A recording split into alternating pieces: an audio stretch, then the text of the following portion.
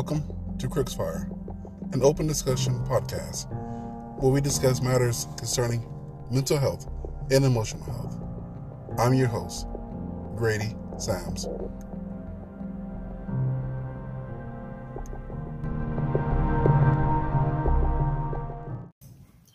So today I'd like to talk about mental health myths and facts. The information I'll be discussing today comes from mentalhealth.gov, and it's about some of the myths that are out there. Since mental health has come to the forefront recently, and a lot of different incidents have been happening worldwide, but of course, as a society or as a world, we like to label these as different names so we can dismiss the importance of having a mental illness.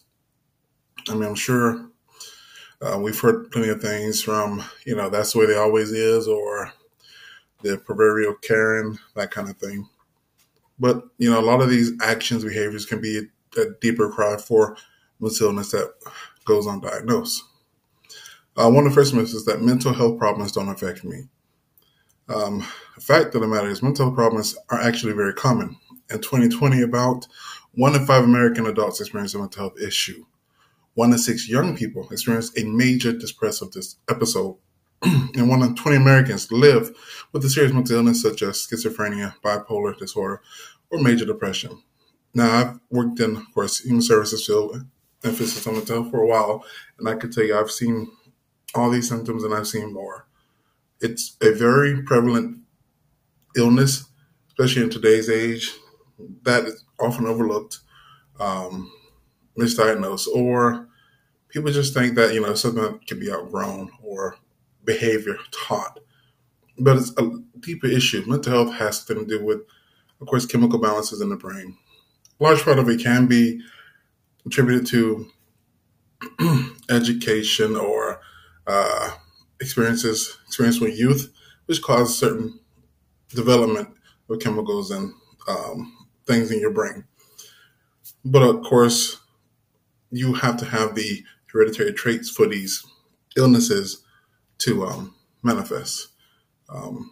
There's trauma out there that can actually, someone has no history of mental health and experience trauma, and all of a sudden they have a mental disability. That's true. It does happen.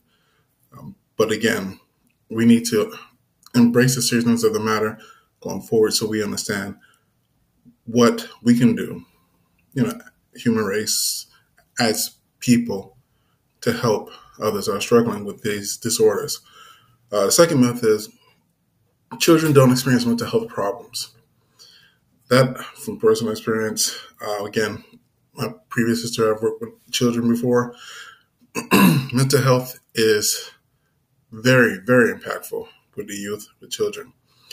Even very young children may show early warning signs of mental health concerns.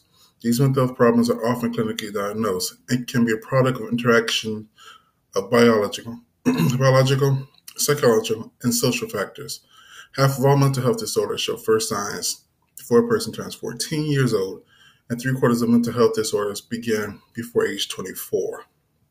Unfortunately, half of children and adolescents diagnosed with mental health problems receive the treatment they need. Early mental health support can help a child before problems interfere with other developmental needs. Again, that's, back to when I was younger, they always say, well, that's how so-and-so is. That's how he acts. Even had a belief at one time when mama could whip it out of you, or, dad could whip it out of you.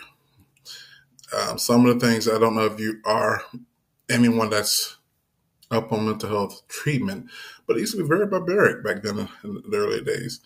I mean, from, of course, leeches to cranial drills to, it was horrendous back then. And people that were beyond help were just left to suffer. We've come a long way since then. And again, it's just us realizing and paying attention to the mental health illnesses that are prevalent so we can go ahead and address those concerns and actually help others. Another myth is people with mental health problems are violent and unpredictable. The fact is, a vast majority of people with mental health problems are no more likely to be violent than anyone else. Most people with mental health illness are not violent and only 3 to 5% of violent acts can be attributed to individuals living with a serious mental illness. Now, this is true. Most people with mental illness, they are on some kind of medication, some kind of treatment plan. But that's not to say that that helps them keep from being violent. They just are not the stereotypical running around, slashing, killing everyone, blowing up things, social or borderline personality, or, defiant behaviors that a lot of people portray on TV, movies, and shows. Now, a lot of people with mental health people, people with mental health illness, you won't even know unless they tell you, because they function normally with skill sets that are taught to them, the medication, and oftentimes just by them realizing, being aware of their own triggers, their own symptoms, their own issues that they can actually manage. So, we don't need to run around pointing fingers at everyone saying, "Ooh, this person has this issue," or "this person has that." Another myth is that people with mental health needs, even those who are managing their mental illness, cannot tolerate the stress of holding down a job. I kind of chuckle at that because I know a lot of people, not comically, but a lot of people that do work that have mental illness. People with mental health problems are just as productive as other employees. Employers who hire people with mental health problems report good attendance and punctuality, as well as motivation, good work, and good tenure, par with or greater than other employees. Now, I could say working with people, I have to say, in my experience, people with mental health are very attentive to their job. They're very dedicated because, again, it gives them a structure and an outlet to engage in to help manage their mental health symptoms. Some people with mental illness like to isolate, but if they're working, they can get out and go and socialize. Maybe coworkers, maybe meet that one guest inspector who comes to the site or the job or the building. Again, it's getting out and experiencing life and interacting with others that is very impactful, very helpful, and very beneficial to people who are struggling with mental illness. All right, so another myth here is that personality weakness or character flaws cause mental health problems. People with mental health problems can snap out of it if they try hard enough. Fact, mental health problems have nothing to do with being lazy or weak, and many people need help to get better. Many factors contribute to mental health problems, including biological factors such as genes, physical illness, injury, or brain chemistry. Life experiences such as trauma or history of abuse, family history, or mental health problems. People with mental health problems can get better and may recover completely. That's true. But again, understand, it's not a weakness. It's not any more a weakness than people catching COVID. You can't say that a person caught COVID because they were weak.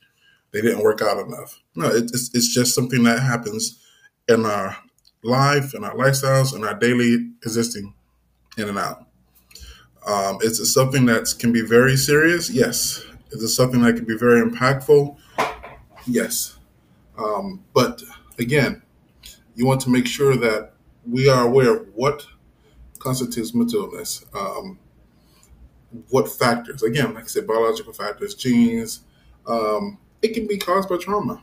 Again, most of these mental illness can be short-lived and they can be lifelong. But we need to educate ourselves to be more helpful and not judgmental or hurting others. Because again, that can lead to stigmas, uneducated actions, things like that. Therapy and self-help are a waste of time. Oh, I'm sorry, this is another myth. Why bother when we can just take a pill? Treatment for mental health problems varies depending on the individual and could include medication, therapy, or both. Many individuals work with a support system during the healing and recovery process. You'll excuse me for the just cutting off. You hear that rumbling in the background. The thing with therapy, it is a powerful tool to instill skills, coping, understanding, knowledge, practice. All those are necessary to help manage mental illness. As far as taking a pill can only do so much. If you, for example, let's take a sleeping pill in the middle of downtown, wherever you're located at, would do little to help you go to sleep because you hear people going by this and that. And if you do doze off, you won't be fit for sleep.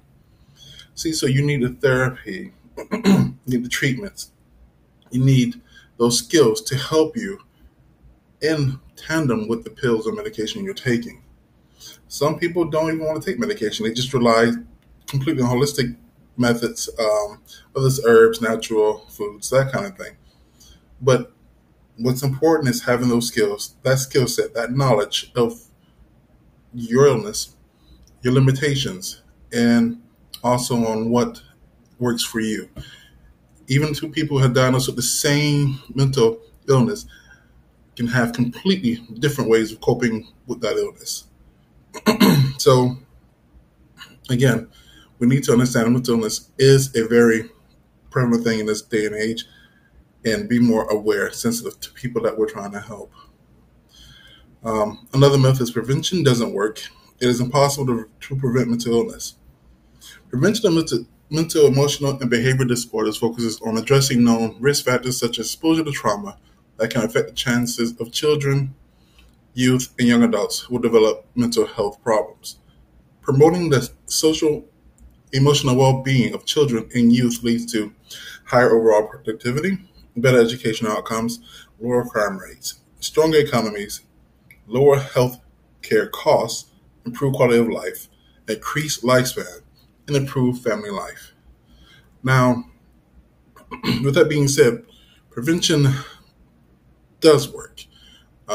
If you give a child or someone the skills to deal with, for example, a traumatic event, they have the support system around them. They have the positive outlet that they could talk to someone, engage in processing the experience they've been through. Then they can help with stopping crisis becoming more impactful and leading to a psychotic break, mental disorder, depression, that kind of thing.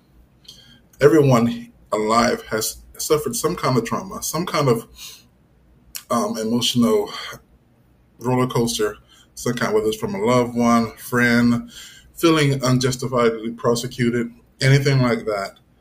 But the reason why you haven't had a clinical diagnosis for mental illness could be the fact that you possess the skills, the knowledge to process the trauma or event you went through. That's not saying that everyone else needs to be like you.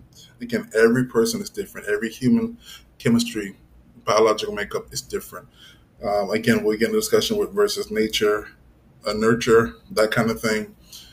But everyone has different skills drawn, different knowledges of different support systems. That helps them to maintain stability, to keep going in life, and to be aware of what their limitations are. So I just wanted to discuss briefly some of the myths and some of the misconceptions of mental health. Again, information I did go over, you can simply visit mentalhealth.gov and go over some of those facts that are listed there. Versus myth.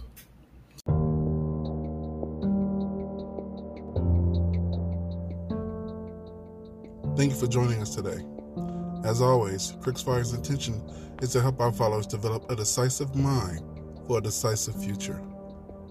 Please stay safe, be blessed, and take care of each other.